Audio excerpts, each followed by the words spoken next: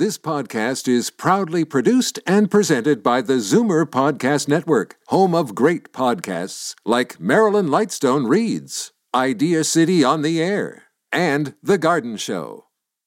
You're listening to an exclusive podcast of the Naz and Wally Sports Hour, heard Sunday mornings at 9 on Zoomer Radio, the new AM 740. You're listening to an exclusive podcast of the Naz and Wally Sports Hour, heard Sunday mornings at 9 on Zoomer Radio, the new AM 740. The world doesn't need another sports show. It needs an awesome sports show. You're listening to the Naz and Wally Sports Hour on Zoomer Radio. Good morning, Naz. Good morning, Wally. Neil, the boys are back. Let's talk sports.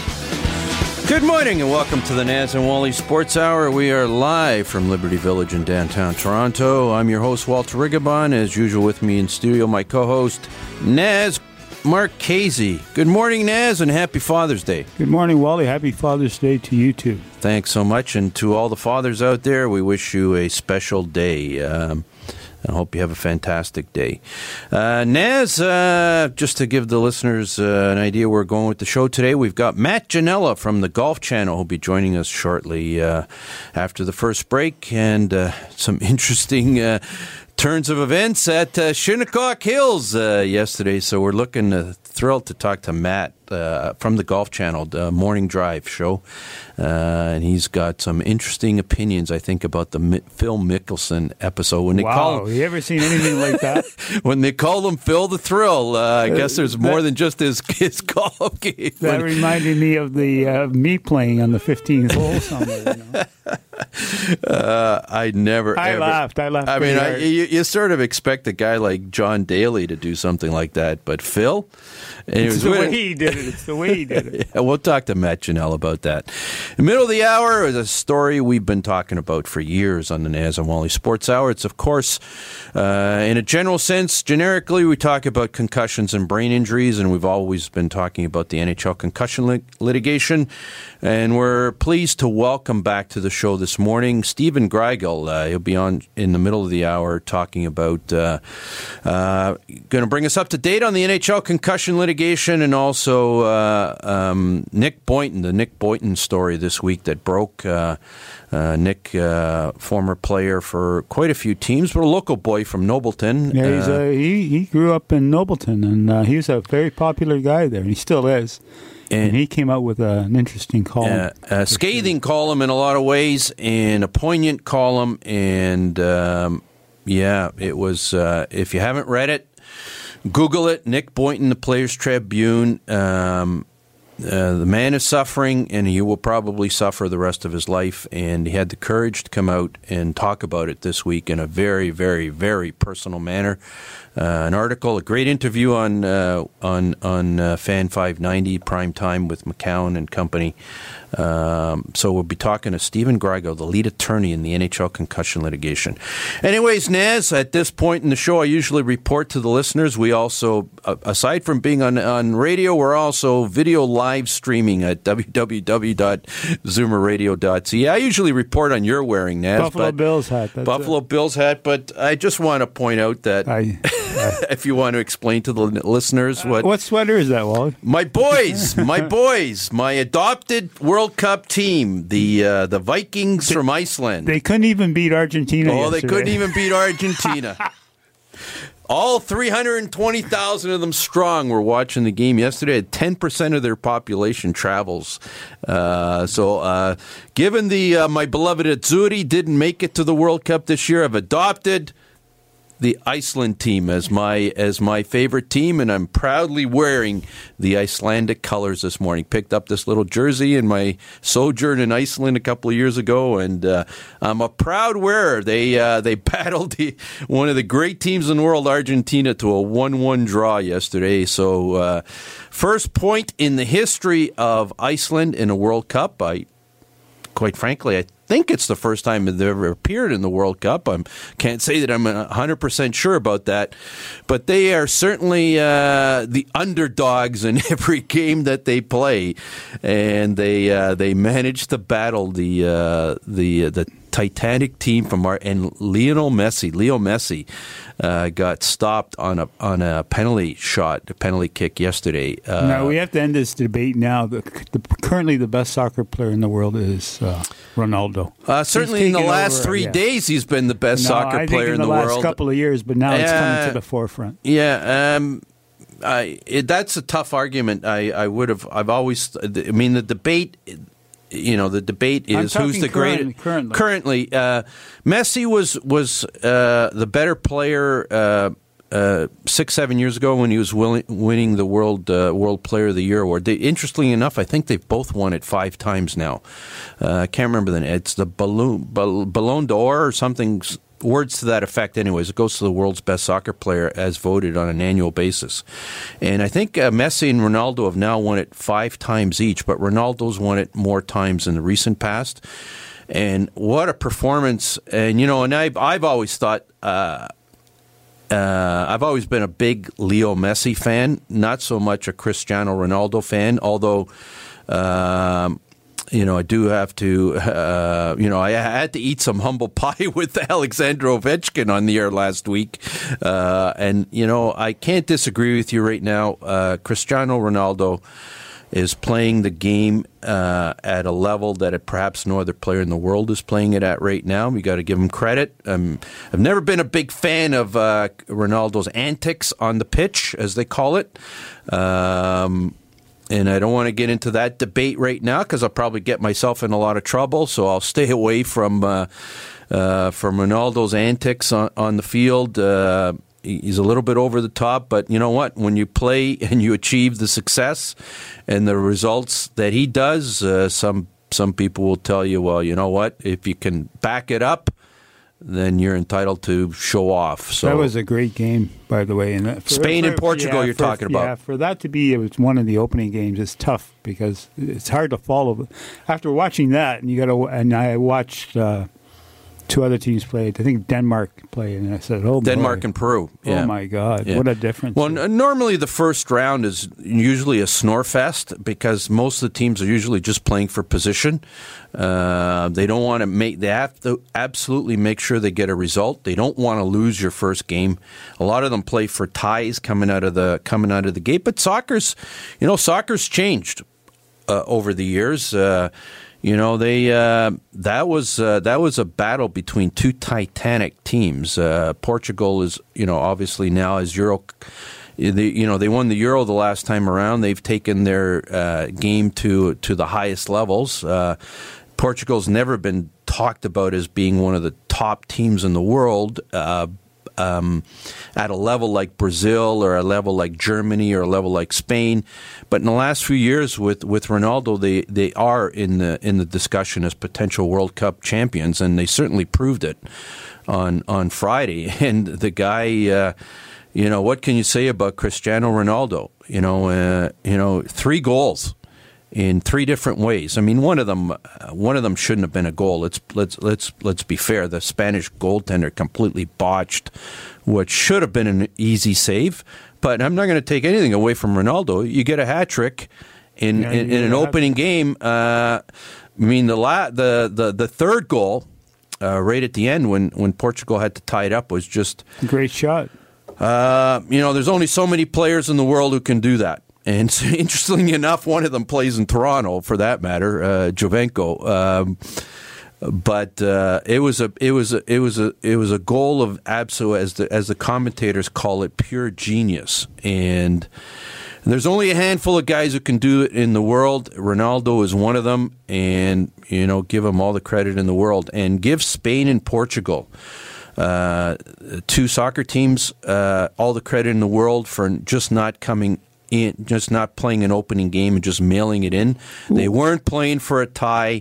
They weren't playing for position. These teams, they share that little peninsula, Iberian, whatever they call it.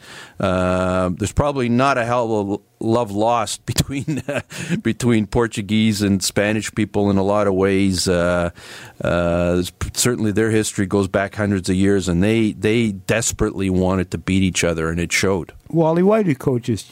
Costa was playing a great game for Spain, and they pulled him after the 3-2 lead, trying to hold on to the lead. I don't understand coaches. Why do they do that? Because if they tie the score up, they don't have them coming back, right? So who knows what goes through a coach's mind? And sometimes, you know what? Sometimes there's there's little things that happen on the pitch. You know, he could have had a tight muscle. He could have, his hamstring. You don't know what kind of condition he was in. Maybe he looked at the coach a little bit. Maybe the coach saw him limp. You don't know these things, and I think he pulled him to. And they're playing the odds, right? Yeah, they're rolling the dice, and you got the lead. You want to bring the guy on that perhaps is a little bit more defensive, and you make that change. Sometimes those changes work out, and sometimes they don't. Video replays come to soccer now. I'm not sure I like that.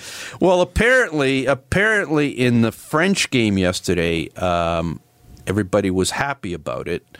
I wasn't actually able to see the game. Saw the highlights. There was an incident where the French international star, and I think he's a great player, Griezmann, was taken down. The ref didn't call it, and then they reviewed it, and then they called a penalty, and then France ultimately ended up winning the game. All the critics, all the commentators on Twitter, I was reading last night, they were all supportive of that decision. They were supportive of that video review because it happened fairly quickly, and they got on with the game, and ultimately the right call came out. We'll continue our World Cup discussion, obviously, as the World Cup goes along, perhaps later on in this hour. We've got to go to break, and we'll be right back after the break with Matt Janella from the Golf Channel. It was a rainy day when Pizzaville announced their loyalty programme, but some listeners thought I was saying royalty programme. To be clear, Pizzaville cannot get you into the royal family. Stop that. However, after your 6th online order, you'll get a large pizza of your choice free with your 7th order, and that'll make you feel like a king or queen. Oh boy. Find out more at pizzaville.ca. There's an old saying, entrepreneurship doesn't build character, it reveals character. Entrepreneurs learn to trust a person by trusting people. The law firm Rigabon Carly understands this. They know all about entrepreneurs because they work for them. Every day, they've earned their trust. They know that when it comes to meeting the legal and business needs of entrepreneurs, good enough is not enough. Rigabon Carly, the intelligent choice. Steele's Paint in Woodbridge, an enormous 20,000 square foot superstore that carries nothing but the best. Superior staff, superior advice, superior selection, superior everything. When you have a really tough job to do, they can knock it down to size. They'll show you how to get it done right, and because they only sell the best of everything, you'll get it done to last. That means superior satisfaction. Steele's Paint, 4190 Steeles Avenue West in Woodbridge. The best. This is Daryl Sittler for Alta Infinity in Vaughan. I've worked with some pretty great teams over the years, and the staff at Alta ranks among the very best. Expert sales, superior service, and the largest selection of Infinity cars and SUVs in Canada, and the most competitive pricing anywhere. It's no wonder that Alta has been an all-star performer for well over a decade. Visit AltaInfinityWoodbridge.com, or better yet, drop by the number 7 Auto Mall at the corner of Martin Grove and Highway 7. Experience the difference that makes Alta Infinity the captain's choice. You name it, they'll argue about it. No sport left unturned. The boys are back, the Naz and Wally Sports Hour on Zoomer Radio. Good morning and welcome back to the Naz and Wally Sports Hour. We are live from Liberty Village in downtown Toronto on the new AM 740. In downtown Toronto, we're also on 96.7 FM. On the internet, live streaming, www.zoomerradio.ca. We're pleased to welcome to the Naz and Wally Sports Hour the Golf Channel's Matt Janella. Good morning, Matt. How are you this morning? Good morning, guys. Thanks for having me. It's always a pleasure having you, Matt. Thanks so much for joining us. We're going to get right to it, Matt. I thought this morning we'd be talking about the golf and the great performances, and there is certainly a lot to look forward to, but a lot of the discussion this morning is centered around the course, the conditions, And the gentleman who's known as Phil the Thrill Mickelson. Phil the Thrill, mostly for his golf game. Phil the Thrill for an incident yesterday that some people are laughing about. Some golf purists just think it was an absolute travesty. Matt, I've seen some of your tweets. I think you probably fall in the latter category than the first category. What was your immediate reaction to what Phil did on that green? Well, my immediate reaction is I couldn't believe what I was seeing. I could not believe. To see the highlight is still a little. It's like it's shocking. It's disappointing. It's weird, and I think it was. I think it was bad. I think it was bad for Phil. It was bad for golf. It was. I agree. The last thing I think we should be talking about on a morning like today. If you think of other major championships, it just doesn't get to this point. Really, it's. Matt, I just want to explain to our listeners, just in case they didn't see it, it was an incident on a green in Shinnecock yesterday afternoon. The U.S. Open's being played at Shinnecock Hills. The conditions changed yesterday afternoon because the wind came up, the greens dried out, and putts were starting to roll off the green. And what happened was that Phil putted, I can't remember if it was the 13th, the 15th. 13th. Yeah. And he putted the ball, any ball that went past the hole basically just rolled off the green. And what Phil decided to do was run after his ball, and as it rolled past the hole, he instead of waiting for it to stop, he just casually just rammed it back up the green. Of course, the rules of golf say you cannot hit a ball in motion. I'll be quite frank with you, Matt. I'm not accepting Phil's explanation that he had thought about it ahead of time, and he was doing it because he knew the rules allowed it, and he knew he was going to take his 2-stroke penalty, and that would have been a better result than letting it run off the green. To me, it was similar to the John Daly incident. He was just trying to make a point that this is crazy, and I'm going to make my point by doing this. You have any assessment seeing it the same way, Matt, or was Phil that? No, I don't accept it either. It was pretty lame. The whole thing is lame, and Andrew Beef Johnston, who was playing with him, blows his whole cover because they interview Beef after the round, and he goes, and they said, "What happened after?" And he goes, "Well, he asked me." He goes, "Now what happens? What happened?" But Phil was not clear on the rule, which is what he said he was, as though it was some sort of premeditated strategic maneuver that he was doing. It is definitely Phil being Phil, and for the most part, as an observer of the game for over 20 plus years, and covering the game since really 1996 for both Sports Illustrated, Golf Digest, and now Golf Channel, and I've had plenty of Phil, moments in which I've spent time with him and played golf with him, and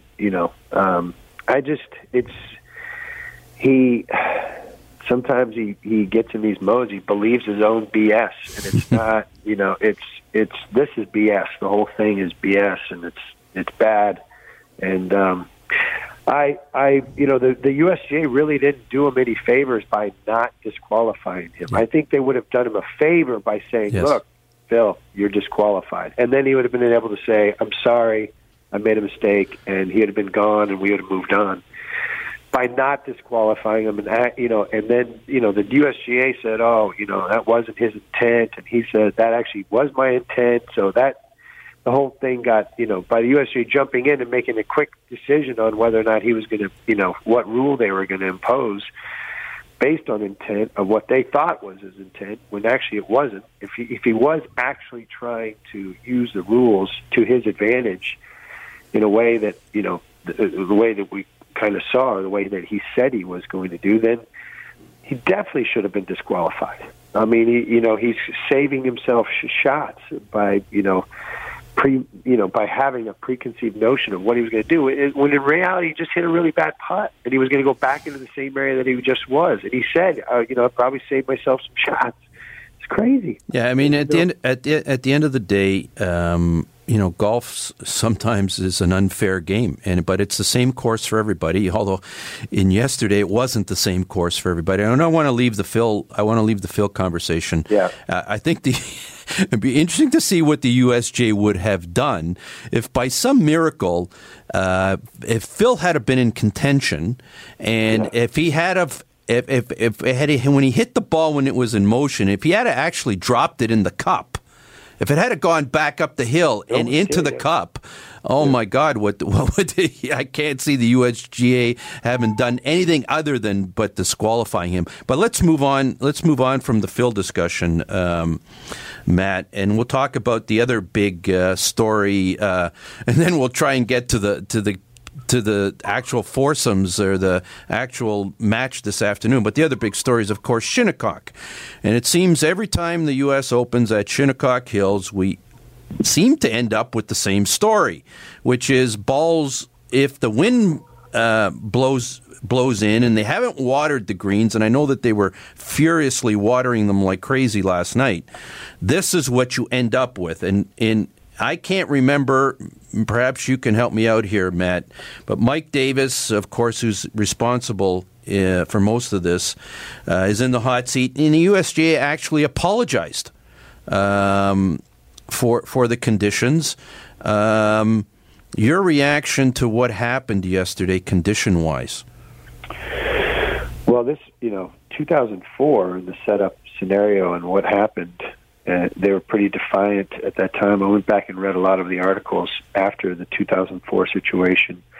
And Tom, basically cost Tom Meeks his job and Interstage Mike Davis at that time. And now we've seen this run of setup, miscues or bad rulings, a series of odd and bad and negative rulings within the confines of the tournaments that they run under the watch of Mike Davis. And it continues to be unfortunate. This is the national championship. It doesn't seem to me to be this way. I was out at Shinnecock the week before the Open. I spent some time with the maintenance crew. I looked at all the new technology they have for course maintenance, turf technology, the sensors and the drones and all the various things that they now know about what's going on under the surface, as opposed to 2004 when there was a lot of guesswork. It was just based on what they were looking at or what they felt. And this is on them for sure. I was told by one USGA official in my reporting, and I tweeted this yesterday, that if to get to a 2004 scenario again, at least 12 people would have to be asleep at the wheel. And there it was. Here we are Saturday afternoon, and it was, it might not have been as bad as Sunday in 2004, but it was close enough. It was too close, knowing what we know. It just takes away from, like you said, we should be talking about the play and the historical significance of what it would mean if Dustin Johnson won or Brooks Koepka goes back to back, and how about the rounds that Berger and Finau had? That they're somehow getting discredited for the level of golf they had because they played in the morning. When in reality, there wasn't a lot of guys shooting 66. Those guys too, they separated themselves from that morning wave, and good for them. But it's just all disappointing. It's I love the game.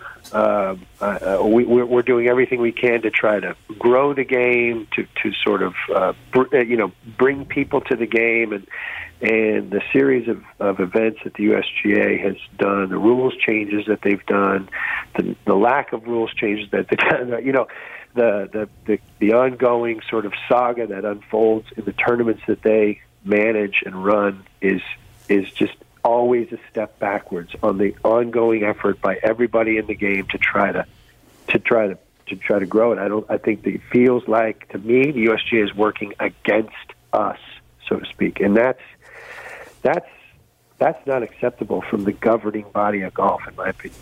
Matt, should they be running this U.S. Open on a different basis? It looks to me like a British Open. And I like the British Open, but I only like one of them. I like the U.S. Open, but not on courses like that. Very unfair. What do you think? Well, I mean, what course? Shinnecock is an amazing golf course. I could see people say, having issues with Chambers Bay. Chambers Bay. And Port Chambers Bay is a public golf course. This is a place that makes a living on sort of people wanting to go there to play golf there. And, that was an empty sand pit that they converted and turned into this amazing facility that people can use and walk and get exercise. It was just a bowled out, gravel pit that was kind of left for dead.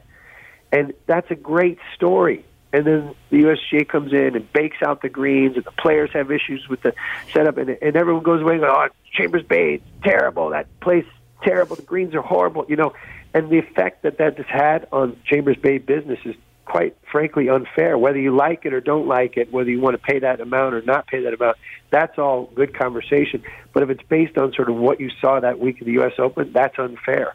Erin Hills is, Shinnecock has got members. It doesn't really, I'm not worried about Shinnecock's future. It's always going to be a phenomenal golf course. But the way they're setting these up and the way they're stealing the discourse and the conversation away from what is just the action and the energy behind what is championship golf is it's unacceptable. They've got to take a look in the mirror and try to figure out what needs to be done to stop this run of negativity. That's it. Sorry, Matt. And we're talking to Matt Janelle of the Golf Channel and talking about the greatness of Shinnecock. What are you expecting from the course today?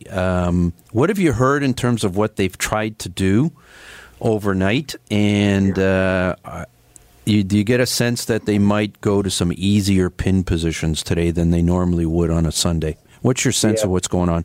Yeah, well, I just heard the Mike Davis interview on Golf Channel's Live From, and he was just saying that, Wednesday night they knew Thursday was going to be tough, so they moved some pin locations, and they had rain, so that certainly helped Thursday. I hope they put the amount of water on the golf course they needed to do both last night and this morning, so that there is some moisture there left for the afternoon after what will be similar conditions as yesterday. And then I think pin positions are going to be critical. I would suspect that every one of those 18 pin positions has been, very scrutinized because, and it's one thing if a guy gets above a hole and that's a bad spot to be in and the ball goes down and off the green. That's bad. You got to be below the hole. That happens. That is part of golf. Where you hit your ball is a big part of golf. But I just think what you can't have is all day long for us, to be watching balls just never stop. That would be bad. Okay, Matt, let's talk some golf. Let's talk about what we're going to see this afternoon. Certainly, some Daniel Berger and Tony Finau took advantage of their tee time lottery win yesterday, but we'll give them credit because they took advantage. They were the two that posted those early 66s, and as the day wore on, they climbed further and further up the leaderboard. So certainly they won a lottery yesterday, but today they're in the thick of it with DJ, Dustin Johnson, with Brooks Koepka, and the two looming guys that I see, Justin Rose and Henrik Stenson. So there are some good golfers left here, and hopefully we will see some fantastic golf this afternoon. First of all, I'd like you to comment on Dustin. He didn't have the greatest day yesterday, but He seems to have taken his game to the highest possible level. Brooks Koepka, of course, is trying to do something that hasn't been done in almost 30 years, is win back-to-back U.S. Opens. And Justin Rose and Stenson are two of the greats in the world. Take those names, Matt, and analyze it for us. I love the leaderboard. You know, well, you did a great job there assessing the storylines. And I think the guys, you know, Finau and Berger played their way into this, but I think the guys who dealt with yesterday's afternoon conditions have a bit of an advantage over those two guys who really didn't deal with the extreme scenario. So that's where, yes, they took advantage of yesterday, but I think the guys yesterday who played in the afternoon will have a bit of an advantage on those two guys today, because they will, you know, in theory, those guys will be seeing those extreme conditions, you know, really for the first time.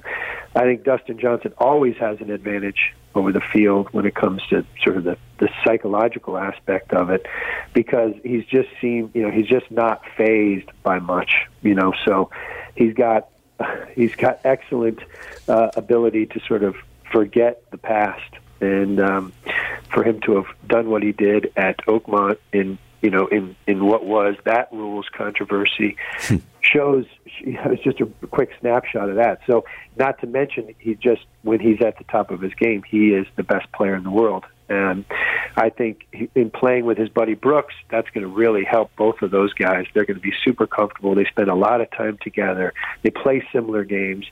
That's you got to figure, you know, the winner would come out of that pairing. If it's not going to come out of that pairing, I think Rose and Stenson are just those guys. You know, those guys are also proven major championship winners. They deal with, they've dealt with adversity and getting to where they are. I mean, I can't wait. You know, that's part of the frustration. I can't wait to watch, you know, this golf. I just hope that it's just we're allowed to simply watch golf. You know, that's why the first part of this whole interview has been about, you know, setup and all this craziness, and that's the frustration, not only for me but probably for most of the golf fans and viewers. And because look at that leaderboard, look at those names and the potential of historical significance here of what's today. Just let us watch and enjoy. You know, that's why we love the Masters, because when we know that back nine on Sunday is coming, we get to just enjoy the eagles and birdies and, you know, the chips and dips and misses and fun. And it's not about anything other than just that. We know where those pin placements are going to be on Sunday. It's good. We're good. Just enjoy the golf. Anyways, Matt, we're going to let you go. Thanks so much for joining us. Matt Ginella of the Golf Channel.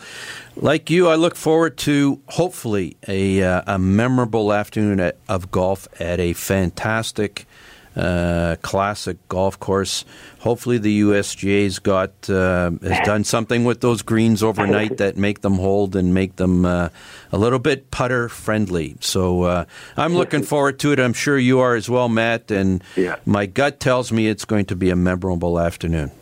Well, I hope so. Thanks again for having me, guys. We'll catch up soon. Thanks so much, Matt Ginella of the Golf Channel. Thanks, Matt.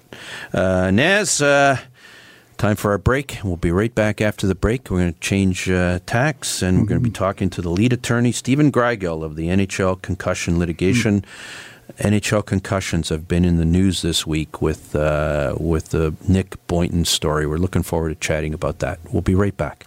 It was a rainy day in Pizzaville when I travelled to Italy to explore my Italian heritage. I'm in Modena, birthplace of Pavarotti. When I knocked on my cousin's door, he opened it and said, "My long-lost cousin, you finally come home. You must now marry my neighbour's sister." I said I had to get something in the car and never went back. Pizzaville Stone-Baked Pizza. Fiercely Canadian. Authentically Italian. At Titanium Logistics, we believe that choosing the right shipping company comes down to two issues: price and cost. Most prices are competitive, will likely save you money too, but the cost of choosing the wrong company to service your cross-border freight to and from the U.S. and Mexico can be extraordinary. If it's not where it should be, when it should be, that bargain price, worthless. Titanium Logistics. On time, on budget. Call 905-266-3014. Ask for Blair Downey. At 20,000 square feet, Steele's Paint in Woodbridge is Canada's largest independent paint store. Big deal, right? Big deal? Yes. The best brands, the best staff, the best advice, the best of everything. From color matching to brand selection, whether you're a pro or a DIYer, we'll look after you from the minute you walk in to the minute you walk in a second time as a completely satisfied customer. Big store, big deal, bigger satisfaction. Simple. Steele's Paint, 4190 Steeles Avenue West in Woodbridge. This is Daryl Sittler for Alta Infinity in Vaughan. I've worked with some pretty great teams over the years, and the staff at Alta ranks among the very best. Expert sales, superior service, and the largest selection of Infinity cars and SUVs in Canada, and the most competitive pricing anywhere. It's no wonder that Alta has been an all-star performer for well over a decade. Visit altainfinitywoodbridge.com, or better yet, drop by the number 7 Auto Mall at the corner of Martin Grove and Highway 7. Experience the difference that makes Alta Infinity the captain's choice. The only thing I love more than sports is sports radio. Take it away, boys. The Naz and Wally Sports Hour on Zoomer Radio. Good morning and welcome back to the Naz and Wally Sports Hour. We are live from Liberty Village in downtown Toronto. We're pleased to welcome back to the Naz and Wally Sports Hour the lead attorney for the NHL players in their litigation, the concussion litigation against the NHL. We're, of course, talking to Stephen Greigel. Stephen, good morning. How are you? Good morning. How are you, Walter? I'm doing great. Just, my partner here, Naz, is with me this morning, and we want to talk concussions, and we want to catch up. It's been a while since we chatted. We apologize we're getting a little bit late to you, but we were in deep conversation about Phil the Thrill Mickelson and his exploits in the U.S. Open yesterday. I don't know if you're a golf fan, Stephen. I watched it. Interesting take. But Stephen, wasn't the greatest year for the Montreal Canadiens, and we know that you're a huge Montreal Canadiens fan, but Max Domi's on the way. Big trade. We'll ask you, as a Canadiens fan, are you at liberty to discuss your comment on the trade? The Galchenyuk trade? Yes. All I can say is it's going to rank. It ranks already in the top 5 trades by Marc Bergevin, top 5 terrible trades by Marc Bergevin, and I think in a few years it's going to show itself it might be the worst trade he's made. Okay, we'll leave it at that. Stephen, it's been a while since we chatted. Can you please bring us and our listeners up to date in what's happening with the legal action against the NHL by the former players? Sure. On March the 16th, yours truly had the privilege of arguing in federal district court in St. Paul, Minnesota, on behalf of the retired players, seeking a class action certification for our case. That would mean that all of the players in the retired player group, even those who aren't named in individual complaints, would be part of the case. And we're seeking a class action in 2 ways. First, we're asking for injunctive relief. We're asking the court to order the National Hockey League to provide a medical monitoring program that would have a robust series of neurocognitive tests, and for those who tested positive, follow-up treatments so that their health care would be protected, particularly as to their neurological health. The second thing we're asking the court to do is, if she's not going to order that injunctive relief class, to give us what's called issue certification, to certify the case as a class action solely for purposes of issues of duty. Did the NHL owe a duty to these players to warn them about the long-term risks? Did the NHL breach that duty? And third, is there a common issue of what's called general causation? Did that failure to warn and did these repeated blows to the head increase the risk of long-term neurodegenerative diseases for these retired players? We think that we're right on the law and right on the facts in both cases. Obviously, there's another side to the argument, and the NHL made it. Frankly, I think we have the better side on the law and the facts, but the court hasn't ruled yet. That will tell us an awful lot.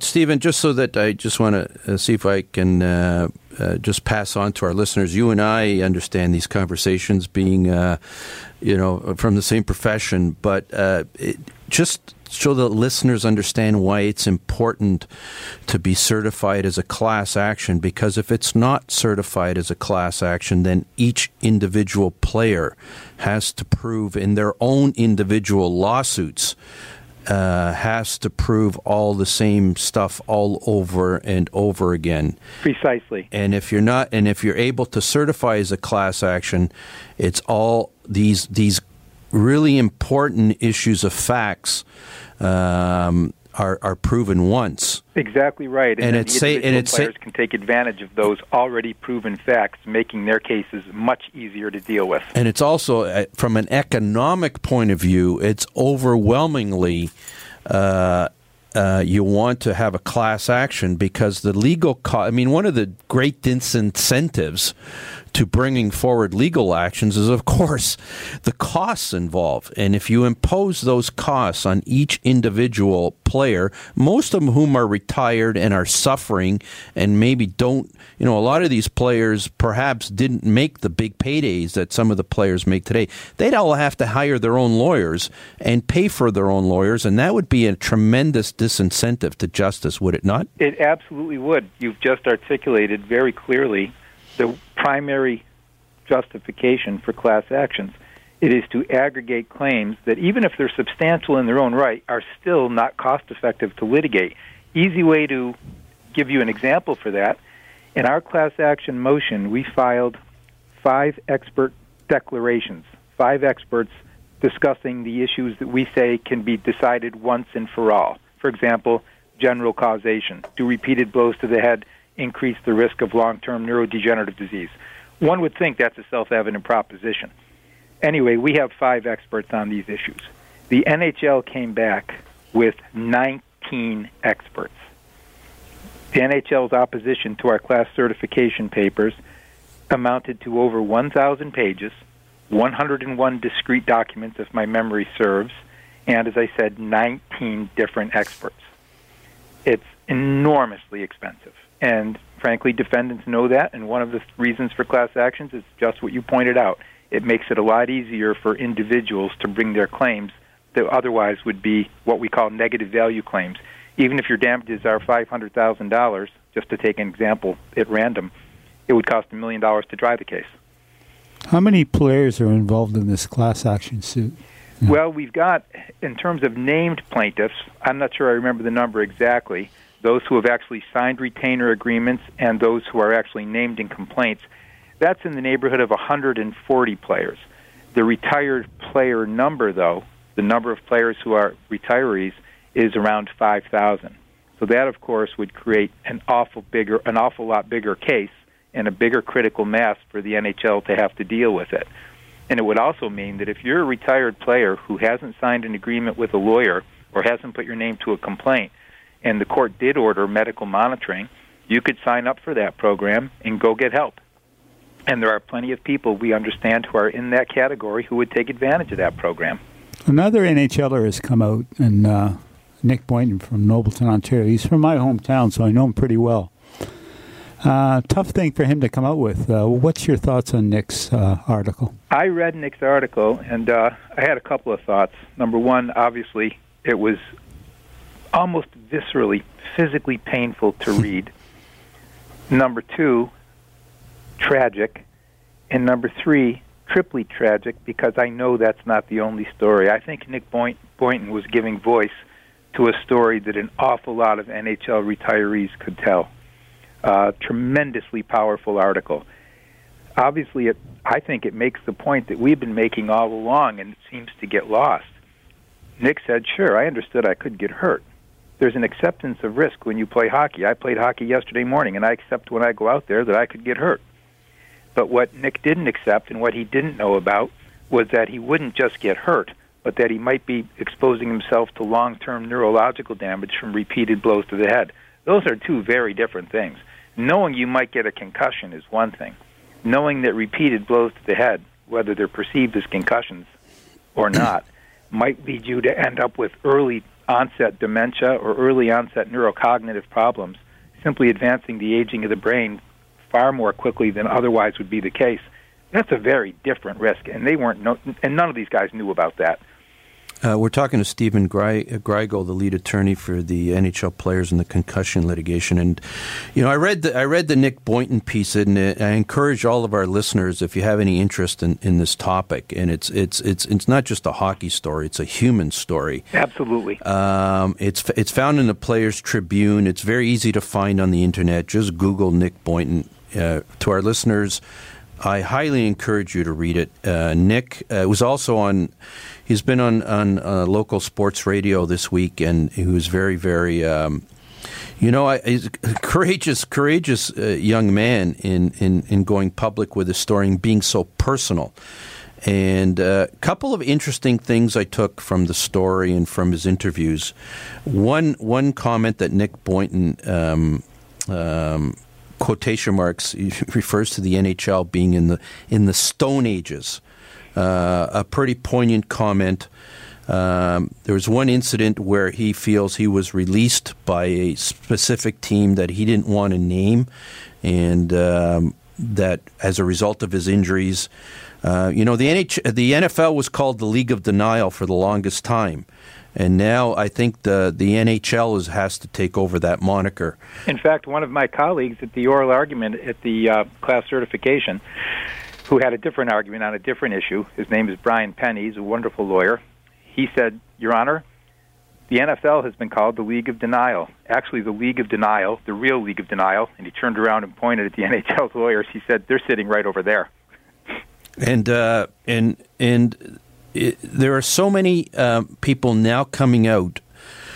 Ken Dryden's in the forefront of how banning hits to the head completely. Eric Lindros, Nick Boynton, Daniel Carcillo, and one of the comments that's been made is there's actually.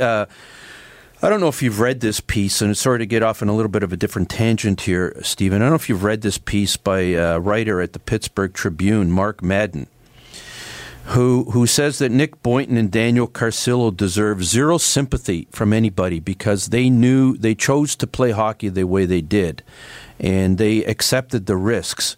And I read the article, and I was ultimately completely and utterly offended by a lot of the things that this particular writer wrote.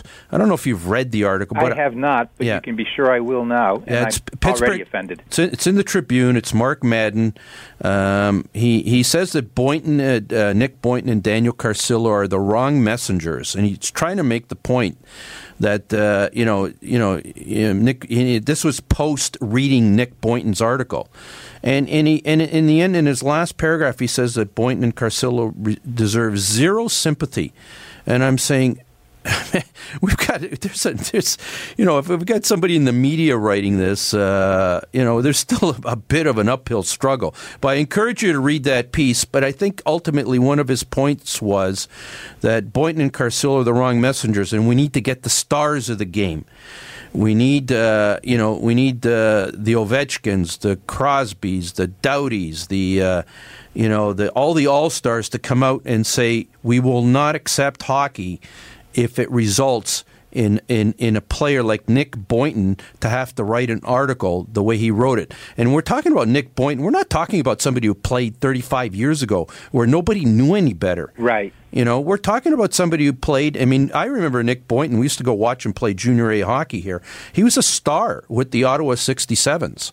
I would say a couple of things to that. Number one, speaking of articles, an article came out June the 15th in a source called theathletic.com. And the title is Dryden, Bettman, and NHL Concussions, Knee-Deep in the Big Muddy. I would commend that to anyone. It's another very thoughtful bit dealing with Ken Dryden's take on precisely the point. No head hits, period. Dryden makes the point, one of the ones I've been making throughout. For years, the NHL has said you can't hit a player on the head with the stick, you can't hit a player in the head with the elbow. Why aren't heads simply off limits? And, of course, we know all the finely parsed Jesuitical rationalizations the NHL puts forward, that it's too hard to call in real time, and a clean check to the head has always been part of our game. Well, it was always part of the deal that ship workers worked with asbestos until we found out that it killed them. It's the kind of thing that the thoughtful approach that Ken Dryden takes is what's necessary here, and there are enough people saying it. The NHL simply does have to come out of the dark ages on this. And again, as I've said 1,000 times, all we're looking for is for the NHL to take care of its retirees in a way that is consistent with fairness and justice and morality and the theory that the NHL is a family. If you're a family, you take care of those who are hurt, particularly those who help build your family business into the colossus and wonderful game that it is today. We've been talking to Stephen Grago, the lead attorney. Stephen, on that note, we've chatted about this on the air, and we couldn't agree with you more. The day is long gone where any hits to the head of any kind whatsoever can be a part of the game, whether from a shoulder or whatever they're from. If we're going to err on the side of caution, we have to err on the side that hits to the head are taken completely and utterly out of the game. These are the most skilled athletes in the world. They really are. If you tell them a hit to the head results in an automatic 5-game suspension, the second time you do it, you lose a season. The third time you do it, you're banned for life. With the backstop, that the supplemental discipline process that's already in place allows you to look at it and see if it really was an intentional head hit. You can adjust the discipline appropriately. Those players would adjust in a nanosecond. Yeah, and especially if you read a story like the Nick Boynton story. Exactly. You know, I mean, young hockey player, young family, and what he's got to look forward to in the next 30, 40 years. We cross our fingers, but he's gone through some pretty difficult challenges. And I prayed for him at church this morning. I guarantee it. Yeah. Anyway, Stephen, you know how much we appreciate this. You know which side we support. We don't hold anything back. I do, and I'm grateful. And we wish you all the best. And likewise, I really appreciate the chance to speak with you both. And fingers crossed for the Habs, please. Okay. Except when they play the blue and white, the Toronto Maple Leafs. Okay. Believe me, I hear it from Gary Lehman all the time. Okay, thanks. Stephen, okay. Keep well. Thanks so much. Naz, I know that you're a Nobleton guy, and Nick Boynton's a Nobleton guy. Yep. And I believe you've actually from King City. So if I know you, I believe you've actually talked to him on the phone. Yes, I have. Yeah. You know the whole Nick Boynton story here, and your reaction to, on a personal level, to what Nick Boynton's going through. It took a lot of courage to come out with the way he did. You know, Nick was a pretty good defenseman. You're right; he was an all-star in Ottawa, and he was an all-star with the Bruins, I think, 1 or 2 times. So he's no slouch as a hockey player. But what happened was he ended up getting put into a situation where he became an enforcer later on in his career. And he didn't like it. He didn't like it one bit. And he did it, and look what's happened to him now.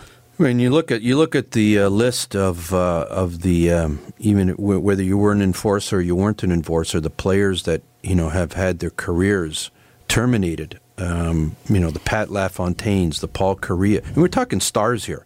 Yeah. The Marks of Arts, Eric Lindros, on a Scott Stevens hit that for years everybody said, "Oh man, that's a great hit." That's the way hockey should be played. And I said it at the time when it happened. If that's within the rules, which I've been told a million times it was within the rules, then it shouldn't be in the rules. Wally, what's going to happen? And that's the bottom line, because you know what? At the end of the day, Scott Stevens, and he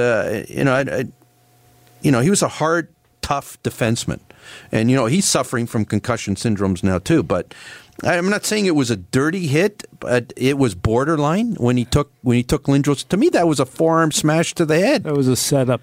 He took advantage of a defenseless player, but that's hockey. That's the way. That's what's expected. That was what, I don't know if it's expected in today's NHL, but in that day, you know what? You didn't keep your head up. You left yourself open. You were gonna get clocked. Wally, Sidney Crosby, and you were patted on the back for clocking somebody in the head. Wally, Sidney Crosby's going to come out at the end of his career and discuss the concussion part of his career. That's going to happen, okay? He's not going to do it now because he has everything to lose in the NHL, right? So he's not going to come out against the NHL. But you can bet your bottom dollar when Sidney Crosby retires, that will come out, the concussion part of it. And he's going to lobby for it, but he can't do it now. Oh, he can't do it now because he'd probably be ostracized. That's just what do they call it? The code. There's a certain, Naz and I, at the end of the day, you and I don't play in the NHL. We've never played in the NHL. We don't know. I mean, Nick Boynton makes the point in the article, the tremendous pressure he faced to suck it up, to not, he thinks he had 8 to 10. He had 8 to 10 reported concussions. He thinks he had another 20 to 30 that weren't medically diagnosed. Where he said, I can't report this to my coach. I can't report this to the team doctor because, they're going to bench me. I'm going to lose my job. I got a family to support. So, these players are put in these really difficult positions. And, we've got 20 seconds left. Naz, I'll give you the last word. Well, I'd like to wish everybody a happy Father's Day, and especially my father-in-law, who's suffering a little bit right now. Happy Father's Day. Thanks so much for that, Naz. To all the fathers out there, happy Father's Day. And to all, have a very safe week. We'll be back again next Sunday morning. Thank you so much. This podcast is proudly produced and presented by the Zoomer Podcast Network, home of great podcasts like Marilyn Lightstone Reads, Idea City on the Air, and The Garden Show.